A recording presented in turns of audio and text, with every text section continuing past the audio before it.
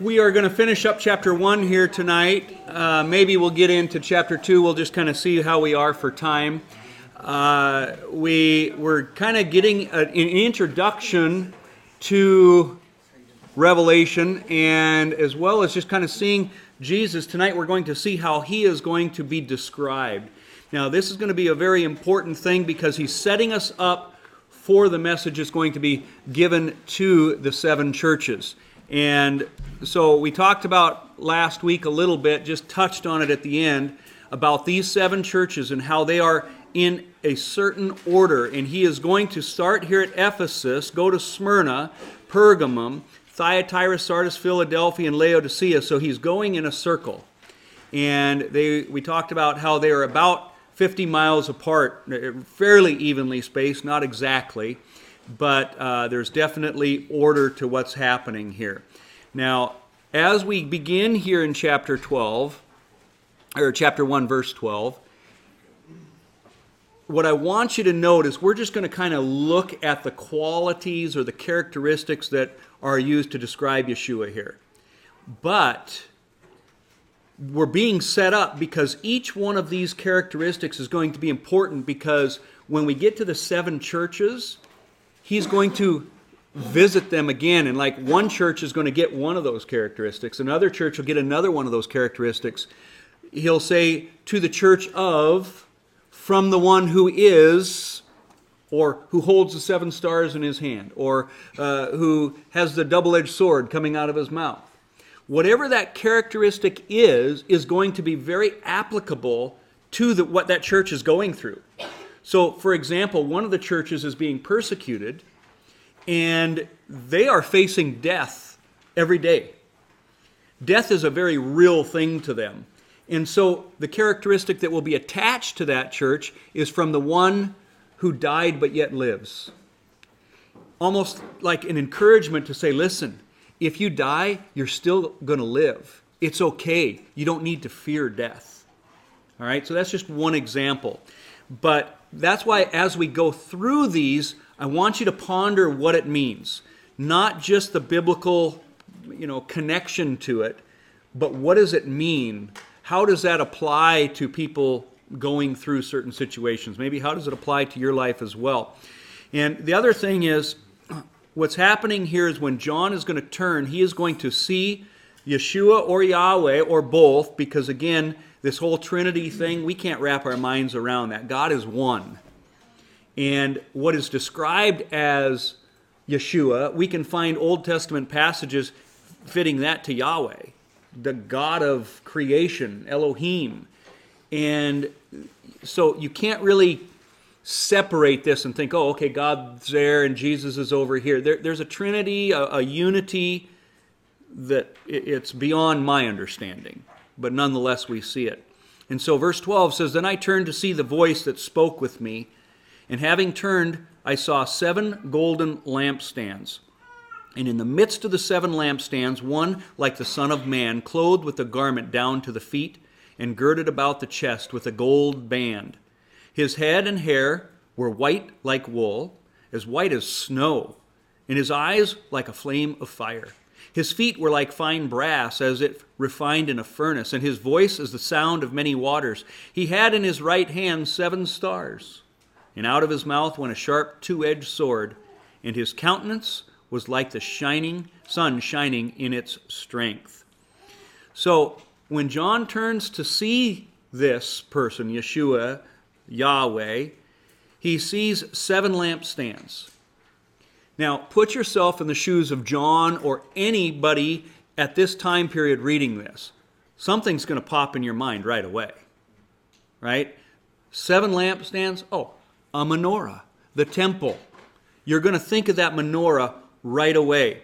Very familiar. We'll talk about that a little bit more here in a minute. But we're going to see, if you jump ahead to verse 20, it tells you exactly what these lampstands are. So we don't need to wonder. It says that these lampstands are the churches. The 7 churches we're about to read and get descriptions of. We'll talk more about what those represent and all of that when we get to that next week. But for now, I want you to see that many people say Revelation can't be understood, but if it's meant to be symbolic, watch in Revelation how many times it will tell you what it means. If it's a symbol, he'll tell you what it means. So we see lampstands. I think that he really saw lampstands, but he says these are a picture of, they're representing the 7 churches. We're going to see that a number of times in Scripture, so you don't have to wonder. You don't have to read too much into it. But that also means when something is said and he doesn't say that it's symbolic, you might want to take it on the more literal side. Not that it doesn't have a symbol to it, but it's probably more literal. Okay? What we're going to see here, imagine this, that you are watching People's Court on TV. And as you do, before they come in, you're watching the judge getting dressed in her chambers, and you're seeing her stand before the mirror, or him, or whoever it is. My wife likes Judge Marilyn Mion, so it just automatically goes to a female here. But getting ready, dressed up, and just kind of looking, yeah, okay, I'm all ready to go. That's what's happening here. You are getting a description of a judge, and that judge is going to enter the courtroom and sit down here very soon. But this is what's being described. A courtroom is being prepared. And so what we want to do is look at each one of these pieces that I have highlighted tonight to kind of show you, because it's going to be important when you look at those churches. So I won't follow them in exact order here, but the two-edged sword, I'm going to revisit it again, but some see this as, since the sword is the Word of God, Hebrews 4:12, the Word of God is sharper than a double-edged sword, sharp enough to penetrate between bone and marrow, soul and spirit. Some see this as being the two aspects of the Word of God, the law and the gospel. Maybe. Some see Old Testament, New Testament. Maybe Old Covenant, New Covenant. But I want to caution you in making too broad of a separation with that.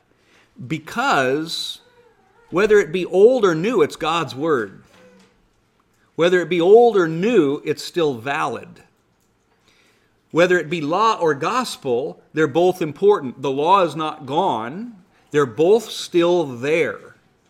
And so don't kind of make it an old, new, like one is obsolete and one is no longer. This sword coming out of his mouth is in the present. It's going to be used. None of it is invalid. All I know for sure is it's the Word of God, because that's what Hebrews 4:12 tells me, as well as other things. And so here's just maybe a picture. It's the same verses that I have there, so I won't read it, but just a picture maybe to visualize. Who knows what it was like? This picture isn't my favorite simply because I think those lampstands were menorahs, probably, because that's what we see in the temple. But nonetheless, to give you a visual of, here is the Lord, Yahweh, Yeshua, both of them, standing there with stars in his hand, 7 stars, 7 lampstands. You're going to see that those stars represent the angels of the churches. We'll talk about what that means later. Okay, a gold sash, hair like white, long robe down to his feet. You can kind of see a sword coming out of his mouth here. Brilliance shining from him, the Shekinah glory of God. Now, when we look at the Shekinah glory, this brilliance that comes from God, that is a result of his glory. That is pure holiness.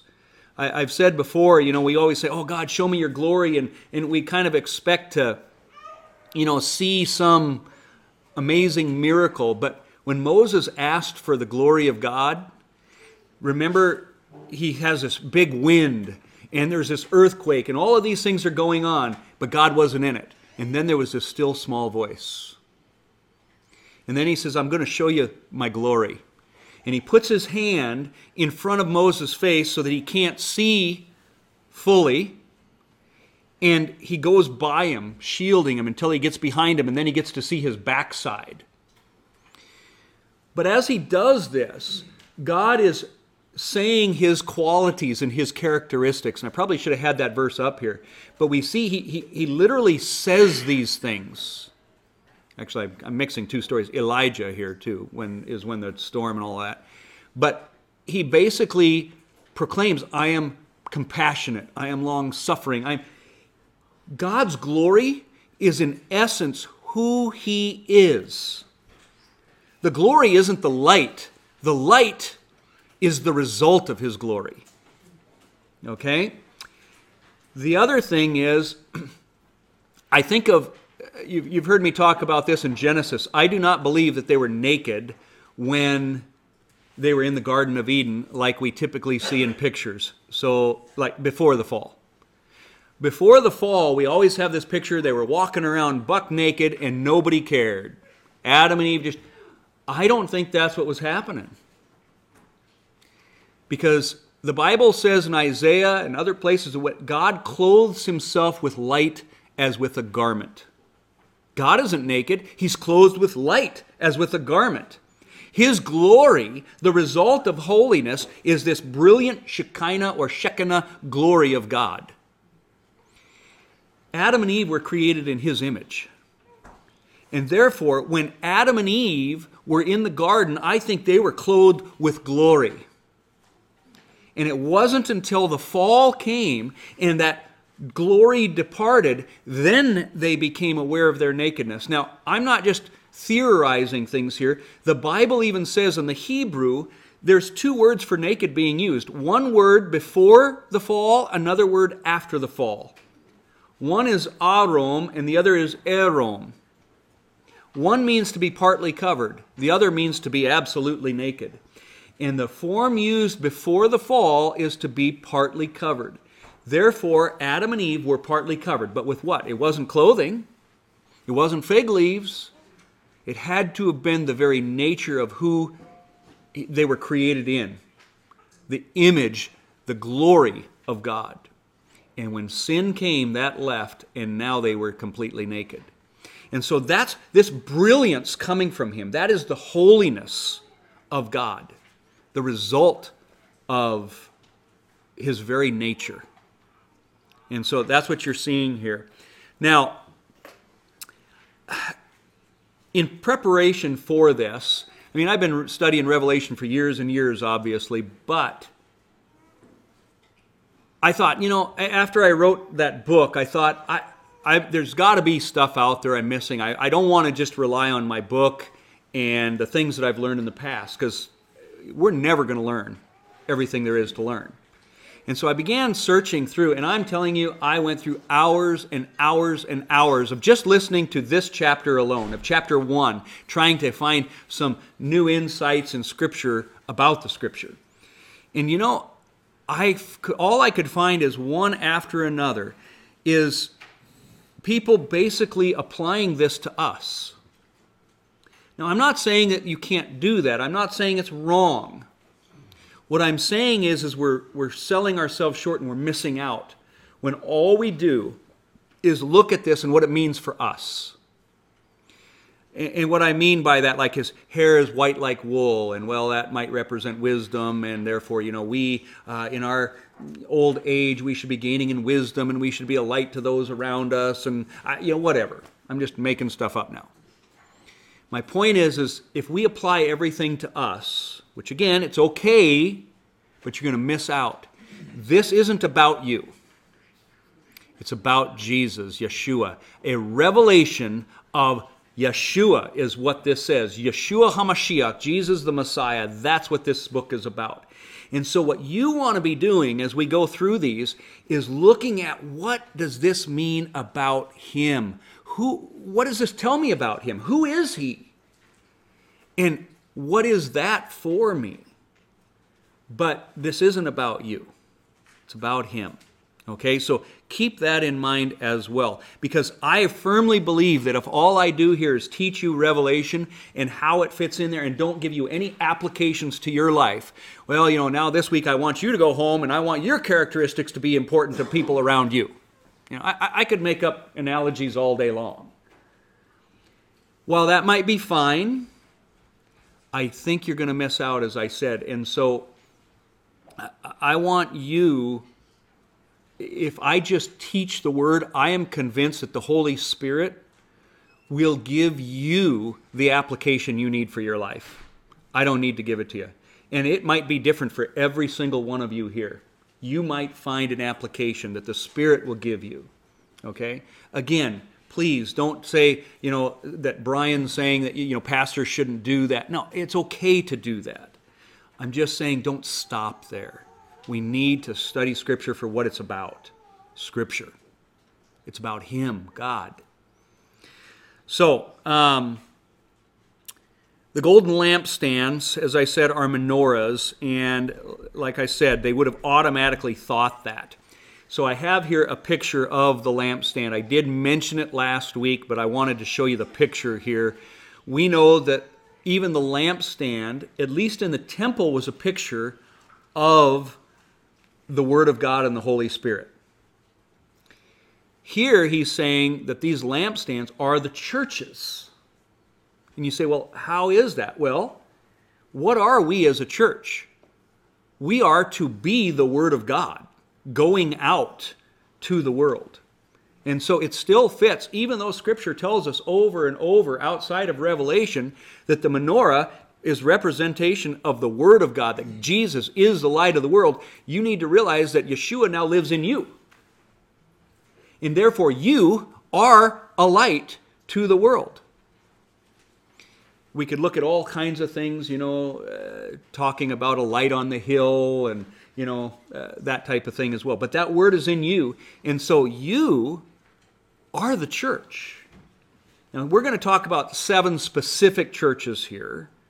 But nonetheless, there is application biblically it's speaking to you. Even though it may be this specific church or that specific church, it's to the church, the body of Christ. Now, 7 aspects I mentioned last week, again, just a picture of it from Isaiah chapter 11, verses 1 and 2, where there are 7 characteristics of the Holy Spirit. And we see those in the branches here in the menorah. So I'm not going to go through it again, but just wanted to give you a visual. The other thing is, what we have just read is not new.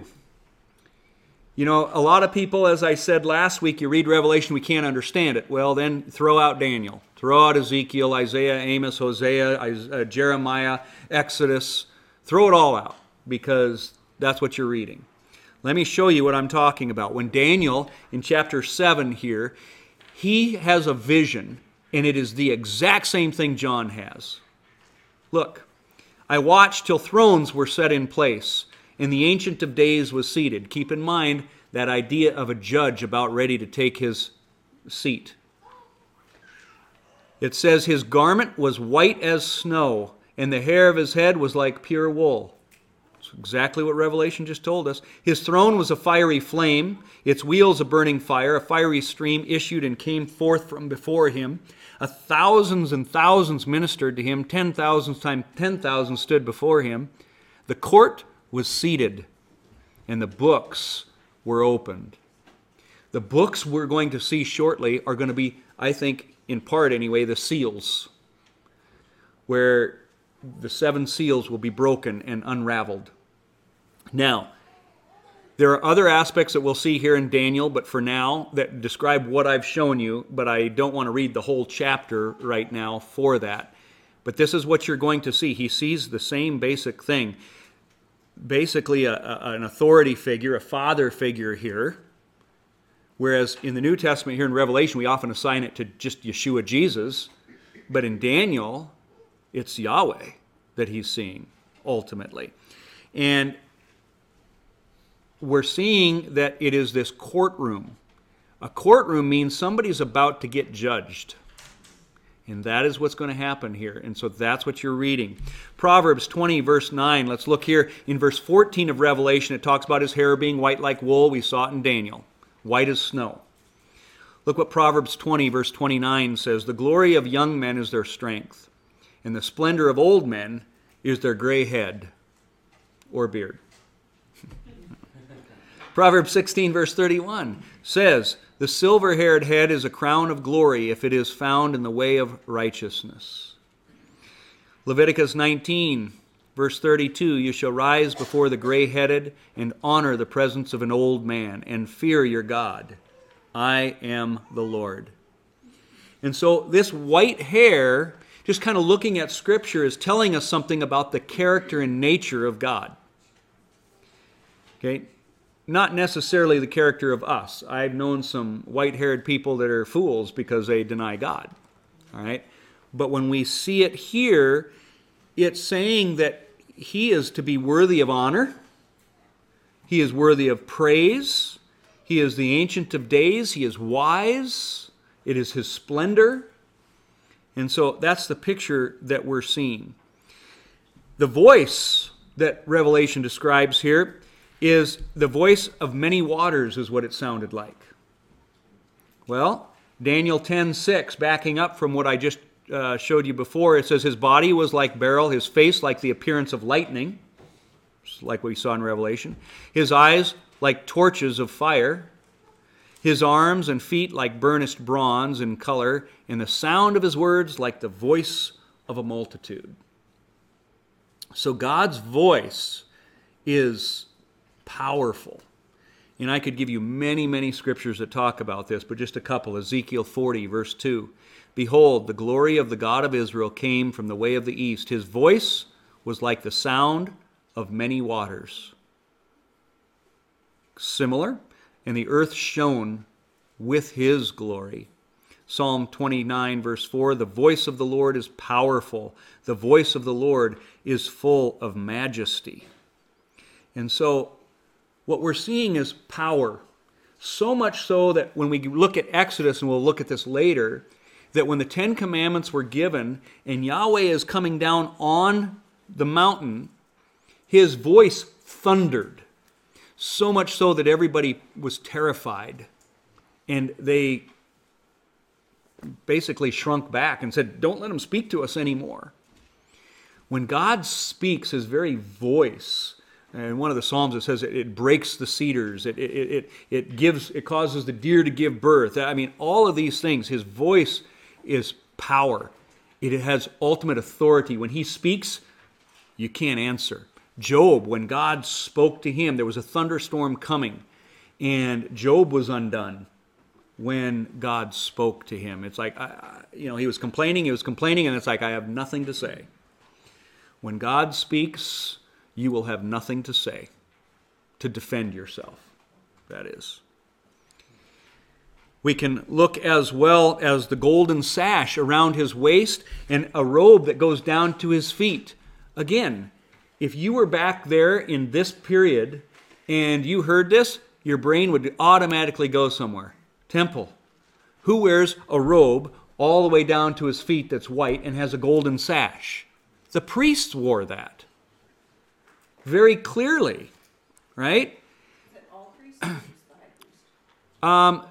It depended on the time, but most all priests did that. But then there was a certain day of the year when a lot of that was taken off on the Day of Atonement. Then they stripped themselves to the white. But here's what we see the priest looking like. Gold sash around their waist and a white robe.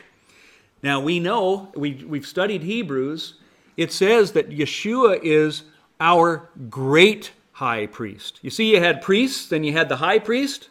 That's all you had until Yeshua. Then you had the great high priest. And his priesthood was better than that of the Levitical Aaronic priests. And so we're seeing Yeshua is being described here as a son of man. You're going to see him described as a king, coming with authority and power, and you see him described as a priest as well. Just like we see that he fulfilled all three offices in one, and nobody ever did that throughout all of history.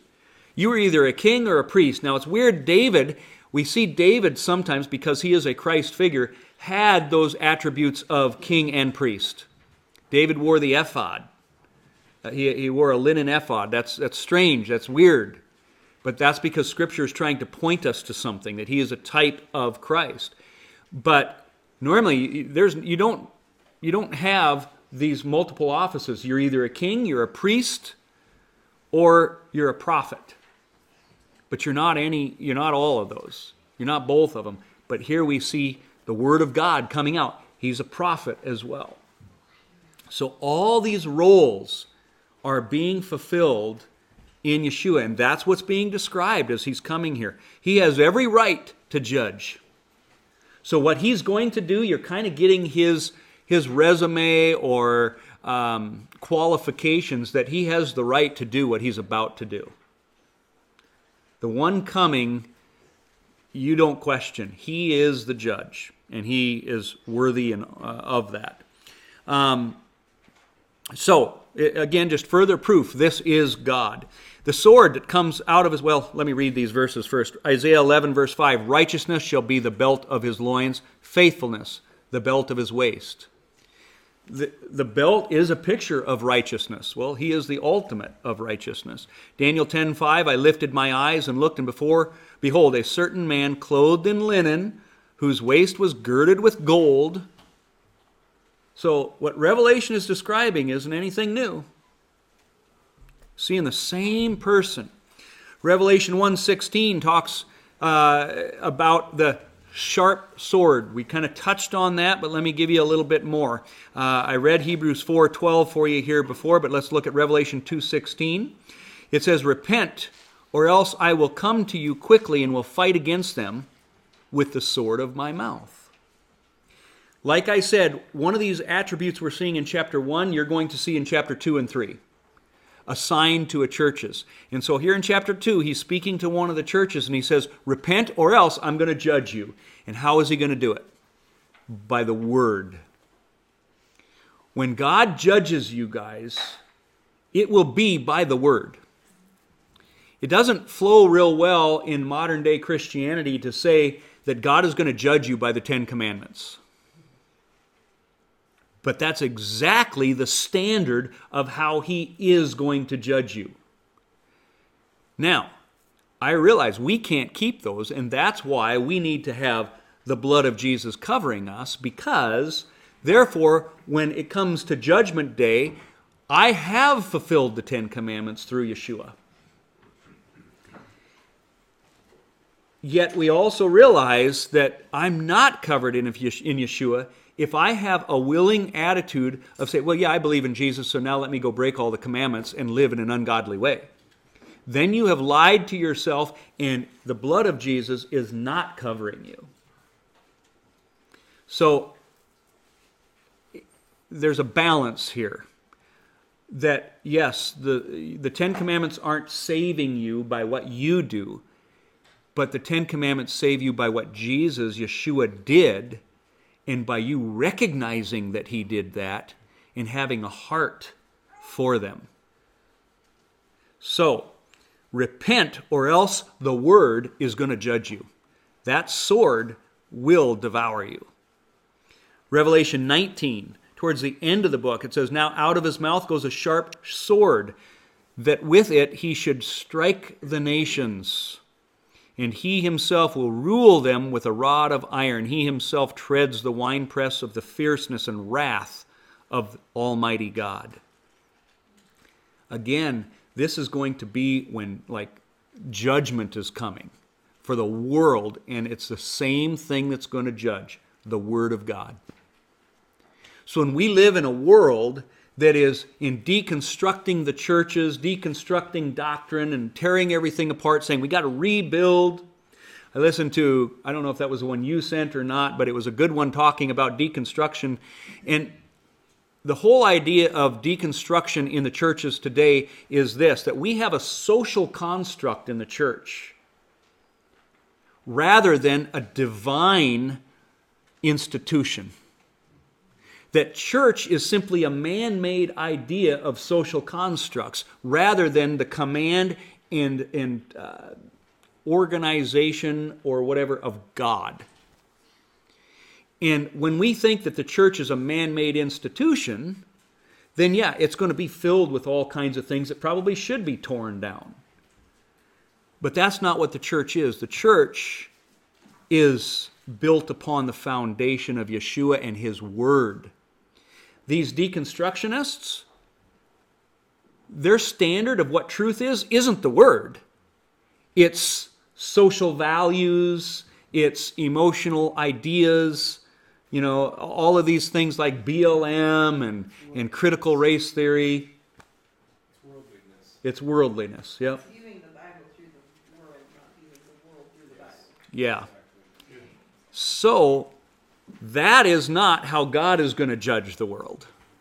When God judges, it'll be by the Word. And we should use that same standard to judge one another. Right? The Word does that. Isaiah 49:2, and He has made my mouth like a sharp sword. So, we too, in some ways, have a sword coming out of our mouth when we stand properly by judging through the Word of God. Not culture, not denominational doctrines, but by the Word. I find it interesting that John knew Yeshua very well. He knew Jesus really well. He had never seen Jesus like this. A lot of the things that I was listening to, what I would hear is a cultural explanation of the Scriptures. For example, as we'll get into some things later, well, John is writing because in the culture of that day, they would understand it this way or that way or whatever. Okay? And we have to be careful with that because John has no part of his personality being input into this. This is a vision, and he is writing exactly what he saw. Whether he saw that, oh, that's Jesus, he wasn't going to put in, I saw Jesus like this, because that wasn't the vision. He is recording verbatim what the vision is. And that's why I said, like on our first week, this is very unique to the New Testament, because in the other parts of the New Testament, you have people giving their story, and you can see their personalities, and you can see some of those type of things in there, even though it's inspired. But this is like Old Testament prophets. Daniel, the same thing. He saw, I know he knew that was God, but he doesn't say, I saw God. He says what he was given and no more. And I think that's a good lesson for us. Sometimes we need to speak the word and no more. Don't put your interpretation into it. Let the word do its job. And I think that's what John is doing here. So, anyway, I think it's good for us to have that view of God, that all John knew was this humble servant. I mean, he knew Yeshua in the flesh. He's now seeing Yeshua as reigning king. This is exactly what Jamie Walden talks about. He's not coming back as this guy on a cross, this humble, suffering servant. He's coming back as a reigning king with a sword coming out of his mouth with power and might. Somebody that when you see him, you're going to fall and tremble. That's the kind of God that's coming back, and that's what John is seeing. This is the picture of Yahweh you need in your minds right now. Not looking back, but looking ahead. Yes, I understand we remember what he's done for us, but don't leave him on the cross. Get him off of that cross. Put him on this horse. Put him with power and might, and use that in your everyday life, because we walk around very timidly as if we serve this little, guy on the cross who's suffering and, maybe he'll help me. Maybe. No. We're serving a God who has all power, might, and majesty. And we need to walk like that. So, verse 16 talks about his countenance being bright. We talked about the Shekinah glory of God. 2 Thessalonians 2:8, then the lawless one will be revealed, whom the Lord will consume with the breath of his mouth, like the sword probably right there, and destroy with the brightness of his coming.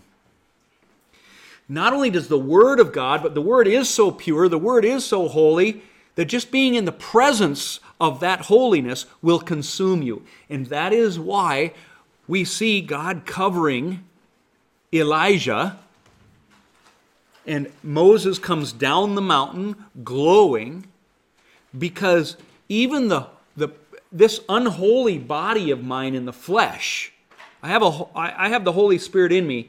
I am a righteous saint, but I have a bad roommate of the flesh.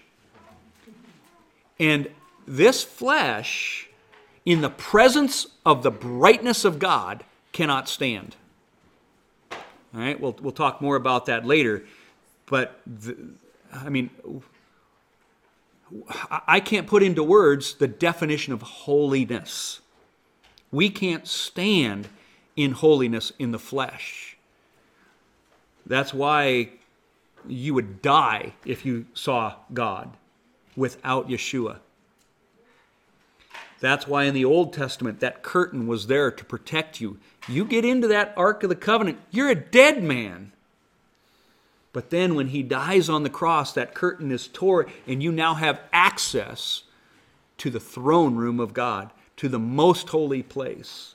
It's like, wow, that's not a small gift. That's not something to take lightly. That's not something to take for granted either. And that's what we're seeing with this brightness coming from him. Habakkuk 3:4, his brightness was like the light. He had rays flashing from his hand, and there his power was hidden. So, just some other scriptures that will show that from the Old Testament as well. And there are many, many more. Even we could show you, but just to give you that this isn't new.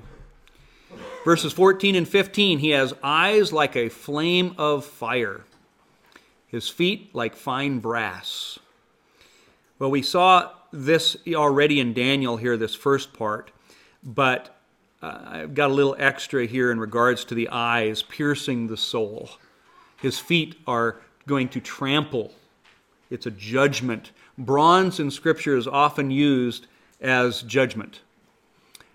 Daniel's dream, we see, the bronze, the ruling, the authority, the power, same type of thing. Psalm 11 verse 4 says, his eyes behold, his eyelids test the sons of men. His eyes are like flames of fire. They will pierce your soul. His eyes see everything. You watching pornography in the quiet of your own home, in the privacy of your own home, you out there working and nobody's there and things don't go well, so a bleepity bleep bleep. God's watching and he sees it. You go and start complaining off on your own, whatever it is, God sees it. We all do it, myself too. I'm not pointing fingers. I'm right there. My point is don't fool yourself into thinking that you're getting away with it. Because he sees. His eyes burn through and see all. Hebrews 4:13, all things are naked and open to the eyes of him to whom we must give account. Even your thoughts. He knows them. We can fool one another and make you think that I'm just this really nice guy and, whatever. But God knows when I have hatred in my heart. God knows when I have jealousy or bitterness or pride or any of those things. You can't hide it. And that's what we're seeing here. He sees everything, and because he knows what's in the heart of man, when he's going to judge, it will be just. You can't say, that's unfair. No. He's worthy. He has the qualifications to be the judge. Verse 17. And when I saw him, I fell at his feet as dead. But he laid his right hand on me, saying to me, do not be afraid. I am the first and the last. I am he who lives and was dead, and behold, I am alive forevermore. Amen. And I have the keys of Hades and of death. Man, there is a lot in here. But first of all, I want you to understand, here is John. You want to talk about washing somebody's feet. Wow. John. And John, when he is in the presence of holiness, what happens to him? Falls as if he's dead. Don't kid yourself just because you have Yeshua in you. Oh, that was in the Old Testament. No. This is in the New Testament. Right now, if the Lord appeared in this room, I am telling you, we would all fall. If you remember the dream that I told you that I had, that's the one thing that probably was the most impressive thing on me, was as soon as he came, I dropped to my knees. I didn't think about it. I didn't make a conscious effort. I just dropped and I began to worship. And there was nothing mental about it, nothing planned, nothing that I had to think about. It was just natural. The worship and the falling. And I think that's the way it's going to be. Do you remember when the soldiers are coming to arrest Jesus? And he says, I am he. Boom. The Bible mentions it, but it doesn't say anything really about it. I mean, if I was one of those soldiers, I mean, what, did my knees just give out? What happened here? That's what's going to happen. Balaam fell to his knees, right? Saul was knocked off of his donkey. Moses in Exodus 3:6 falls down. Abraham in Genesis chapter 17 verse 3 falls down. Every time, whether old or new, this is the God. I mean, if that doesn't put, okay, yes, we're serving a holy God, but yet we walk around in our every day-to-day life as if we're the holy ones. I'm a Christian. I go to church. I pray at night. You know, I watch porn, but that's okay. I'm a Christian. Right? Holiness. We have to grasp this, and that's what this is trying to do in words. He laid his right hand on me. This is the only thing, and this is what happens all the time. You know, like in one case, is it Ezekiel, or I can't remember who, he touches his lips? Or is that Isaiah? I think that's Isaiah, isn't it? He touches his lips so that he can speak all kinds of things. But the right hand, go do a concordant search on the right hand. It is a picture of Yeshua, Jesus, all throughout the Old Testament. And so I'm going to give you some verses in a minute, so I'm going to circle back to that, but just take note. That's why I have it underlined here. But when that right hand touches you, it's that power, that's that authority, that's the might of the right hand of God that gives you peace. And he says, do not be afraid. I am the first and the last. I mean, that alone I don't think we can really fully understand. He is eternal. He was before creation because he's eternal, always. There's no beginning, no end. Remember when we talked about Melchizedek? He had no beginning, no end, no genealogy, no mother, no father. He is the first and the last. There is no other. I am he who lives. He is the God of Abraham, Isaac, and Jacob. Okay? He is the God of Israel. He is. That's why he is I am. Remember Yeshua, he even says that. He goes, I am the God of Abraham to the Pharisees. He says, I live. Abraham saw me.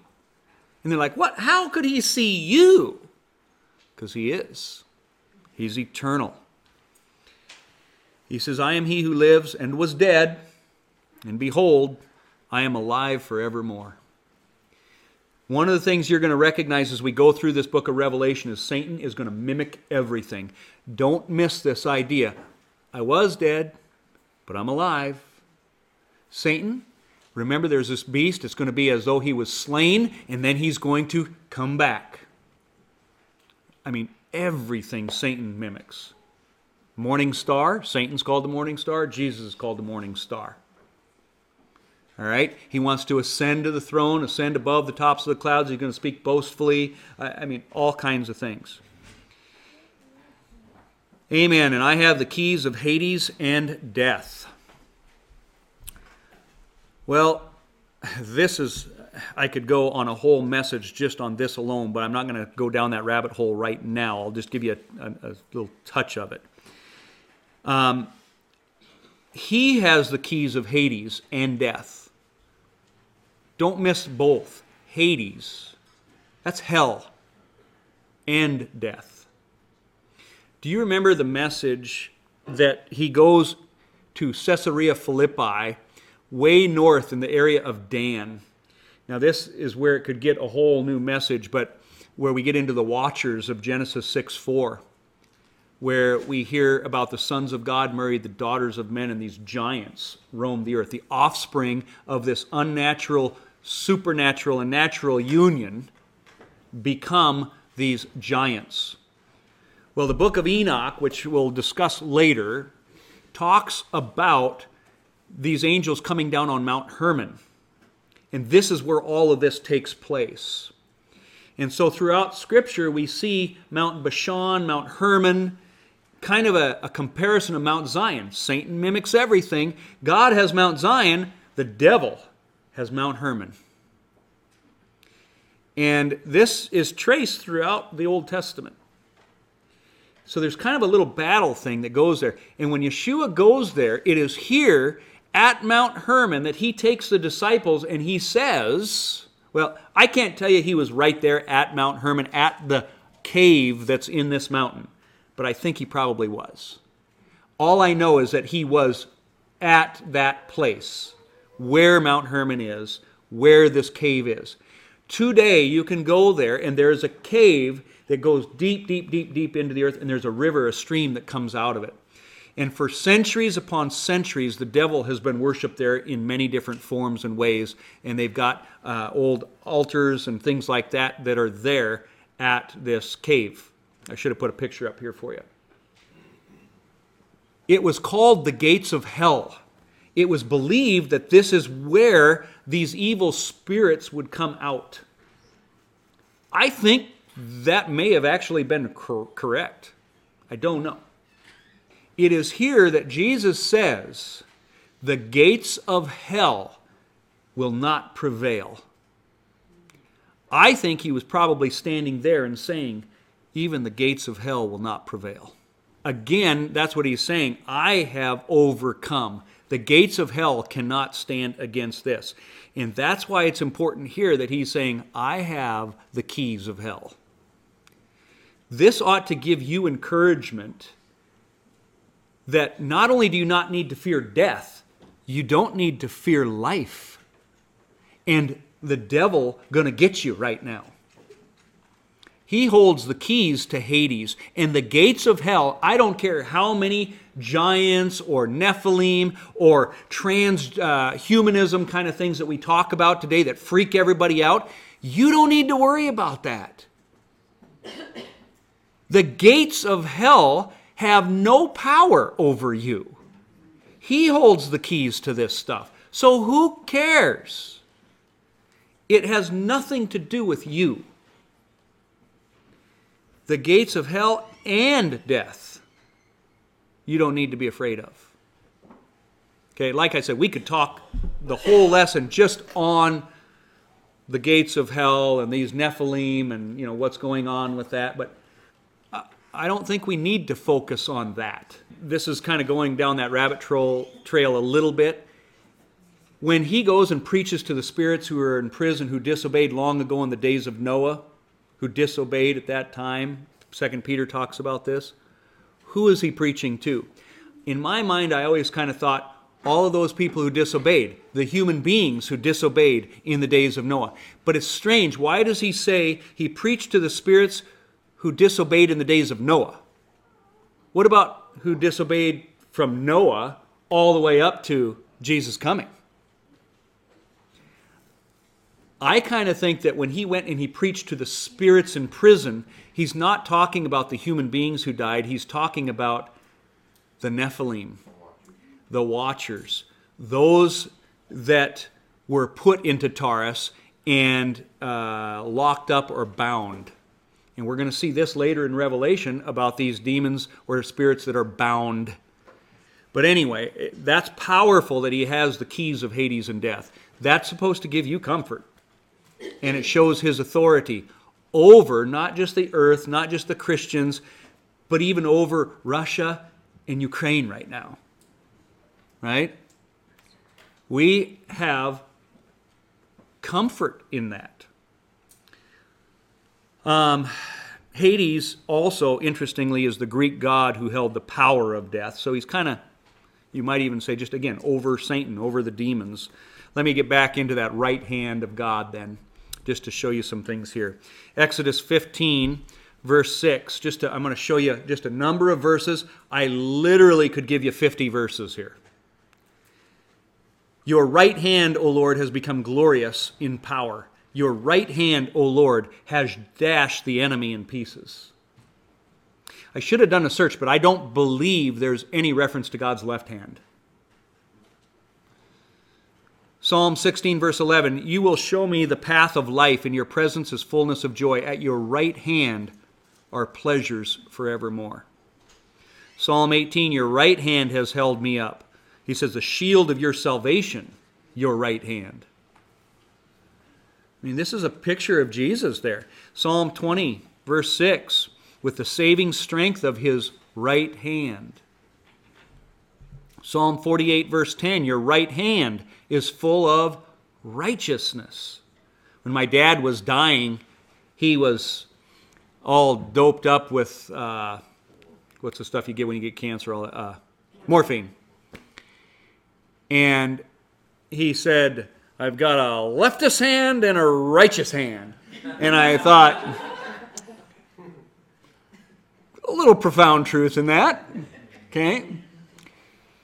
You see, there's something about this right hand, and yet every word is so important here in Revelation, in any of Scripture, that it was his right hand that he touched him with to take away that fear. He could have just said, he touched me, but touched me with his right hand. There's a reason. Isaiah 48. Did I do 41:10? Uphold you with my righteous right hand. Or Isaiah 48:13. My right hand has stretched out the heavens, even at creation. Side note here, just for a creation scientific note, everybody wants to say that, how could this earth be only a few thousand years old? We've got starlight millions of light years away. It would take millions of years for that light to reach us. No, it wouldn't. There's 4 different explanations I could give you, but the one I like is right here in the Bible. When God created, he didn't create things millions of light years away. He created everything close. And then he stretches out the heavens. There are 12 verses in the Bible that say that when he created, he stretched the heavens out. So now I see why we see the red shift of light that they use as evidence of the Big Bang. Red shift of light is things moving away from us, right?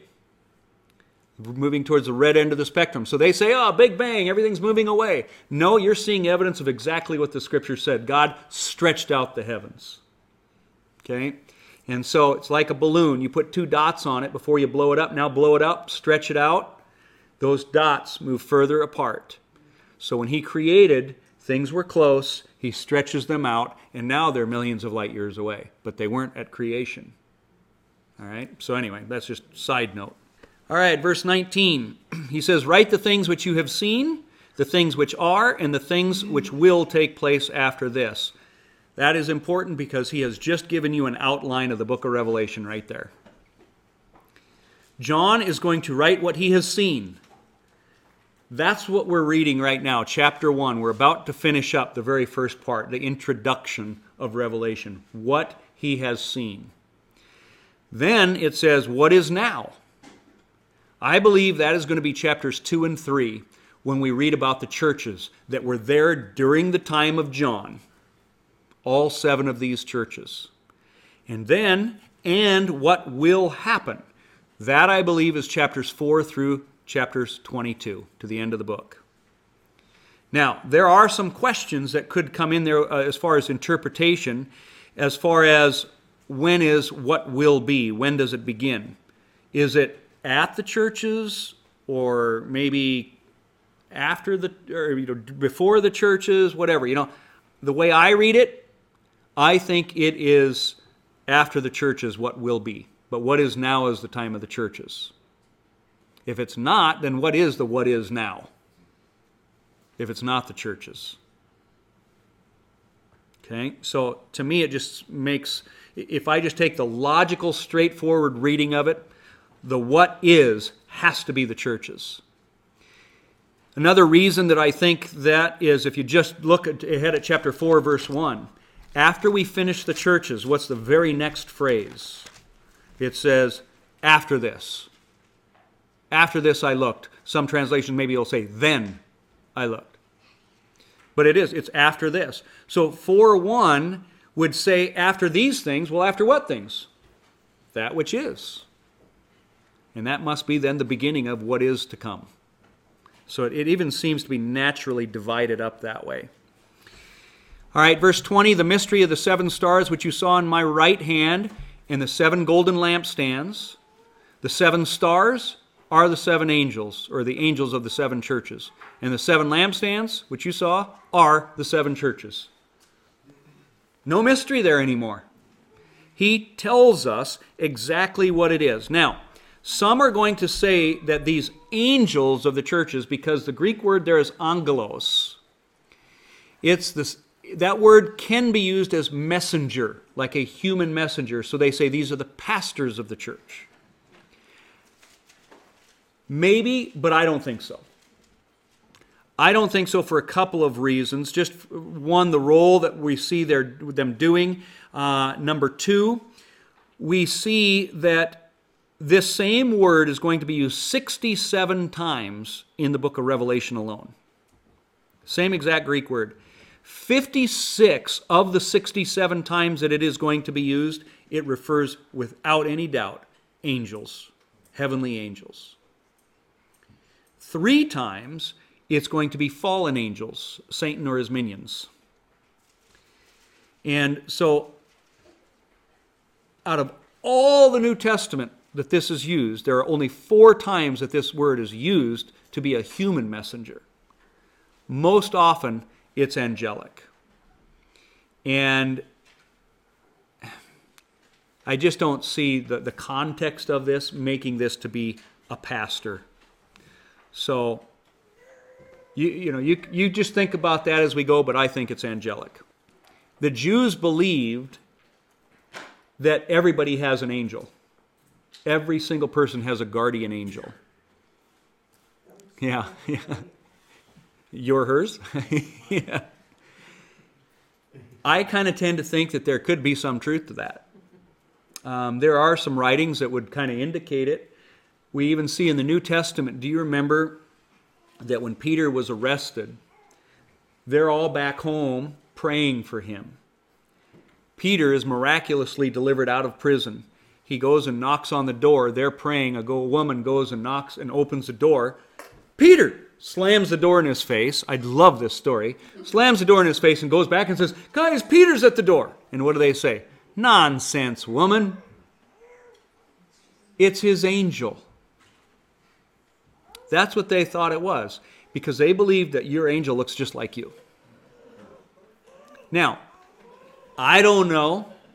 I'm just telling you that that's what they believed. We see that idea in Scripture, and I could give you story upon story of people even that I know, or people that I know who have heard stories where there have been people who have appeared that look exactly like them.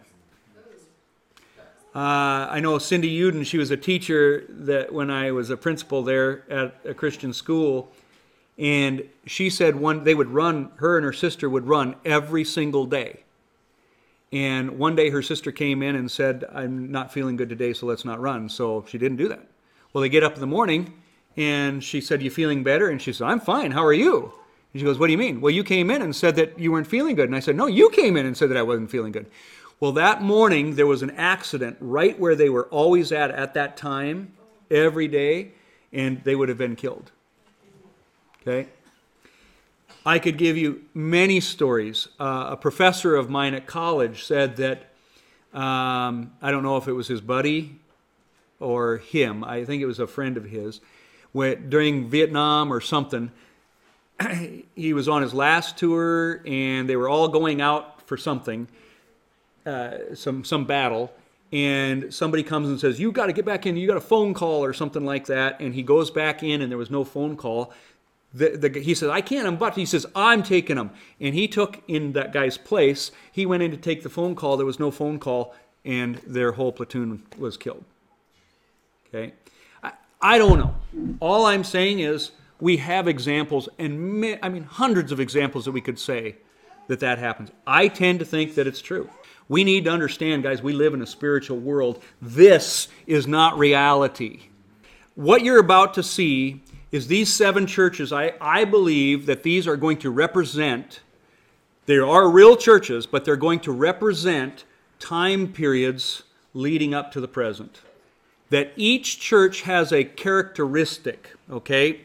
Kind of like if you look at Washington, D.C. today. Washington, D.C. is basically known for murder, right? I mean, it's violence. California, homosexuality, right? Florida, idiots, right? I mean, you can kind of pick cities and see there's a general, characteristic of it. This is what I believe the churches are going to do. And so I'm going to close with this, just showing you that as we look at these 7 churches, setting you up for next week, every single church has order and patterns to it. The first thing is you're going to see an introduction to the church of Ephesus, to the church of Smyrna, to the church of Philadelphia. Then there's going to be a characteristic that we just described here today. These are the words of him who holds the 7 stars in his hand. Then there's going to be a statement of knowledge, like, I know your deeds, that you are this and you are that. And then there's going to be an admonition or a warning. Something like, I'm glad you do this, or yet I hold this against you. And then there's going to be a second coming predicted of it. If you don't repent, I'm going to do this. Or if you hold firm, I'm going to give you this. Every one of these churches. Then, he who has an ear, let him hear what the Spirit says to the churches, and a blessing. To him who overcomes, I'm going to give a white stone, or whatever. This is the pattern for every single 7 churches. All right? Now, the other pattern that I want you to see is this. It's like birth pains. It's going to get faster and faster. Now, this is the best I could do in a short slide, but I just did math. These are just made-up numbers, so don't take this as doctrine or anything. But 7 churches, let's say that those 7 churches equal 343 hours worth of time. That means the 7 seals, because the 7 seals are going to take place during the period of the 7th church. So my green line there is only representing the last church, the 7th church. Within the time period of that 7th church, you will have 7 seals. And that's why I have 7 little blue sections, all in the one 7. During the period of that 7th seal, you will have 7 trumpets that take place, which is why you have 7 smaller little pink ones. And during the 7th trumpet, you are going to have 7 vials that are blown, which is why you have those 7 little dots all within that last pink one. So you can see that things are going to get progressively faster. So, as an analogy, if the 7th church only is 343 hours, the 7 seals will basically only be 49 hours. And then the trumpets would only be 7 hours. And then the vials would only be 1 hour. Again, only an analogy. But I want you to see that. The second thing I want you to see as we go through these churches, and this is so important, is there is a pattern of 4, 2, 1. Whether we look at the seals, the trumpets, the vials, or all of history, you can divide it up into the first 4 will follow a theme. The next 2 are going to follow another theme. And the last one is all by itself. For example, let me show you this. Here are the 7 seals. The first 4 are all horses. White, red, black, and pale. Then it switches themes. The next 2, you're going to see a scene in heaven. It's a heavenly idea, not earthly. And then the sun, moon, and stars, again, heavenly, are going to fall. So the first 4 follow a theme, then the next 2, and then the last one, the last seal, is the beginning of the 7 trumpets. All 7 trumpets are going to take place in that 7th seal. 4, 2, 1. You go to the trumpets, same thing. The first 4, a third of the earth, a third of the sea, a third of the fresh water, a third of the heavens, a third, a third, a third, a third. Then it switches themes, and you're going to have Satan's kingdom basically being judged. Scorpions and these 2 million horsemen. Changes themes. And then the vials all by themselves. Within the vials, all 7 within the seventh trumpet, the 7 vials take place. The vials, the same thing. All the earth, all the sea, all the fresh water, all the heavens, and then it switches to Satan's kingdom again, and then it is finished. This pattern is seen throughout all the 7s. Like, for example, I believe the earth is about 6,000 years old right now. 4, 2, 1. 4,000 years. What happened after 4,000 years of history? Jesus comes. 2,000 years of New Testament history. Different theme. And then 1,000-year millennial reign, or there still remains a Sabbath rest for all God's people. 4, 2, 1. That is a pattern that we will see. We'll talk about that more as we go, but it's important. One other thing is you'll notice that I have underlined after the 6th one. And in the notes that I gave you before, this is going to be there, and I'll point that out later. The reason that is there is because there is a commercial break between the 6th and the 7th one all the time. You're going to be reading about this, all these wicked things going on, and then it just completely changes themes, starts talking about something else. After it's done with that, then it gets to the 7th trumpet. Talked about 6 of them. Now you go a whole chapter of something else. Now I'll get back to the 7th trumpet. I want you to see, I also think that's the way all of history is going to be. 4,000 years old, 2,000 new. And before the last, our 7th-day rest, there's going to be a commercial break. This tribulation period, much of what we're going to be seeing talked about.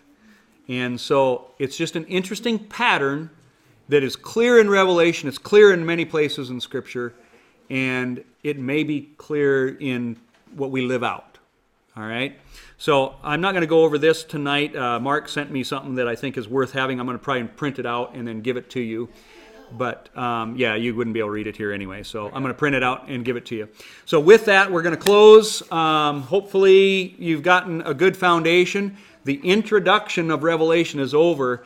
And from here on, you're really going to start getting to see things come to pieces and order come out of it. But right now, you just saw the judge standing in front of the mirror getting ready. And now he's about to come and take his seat. So, yeah. All right, let's pray.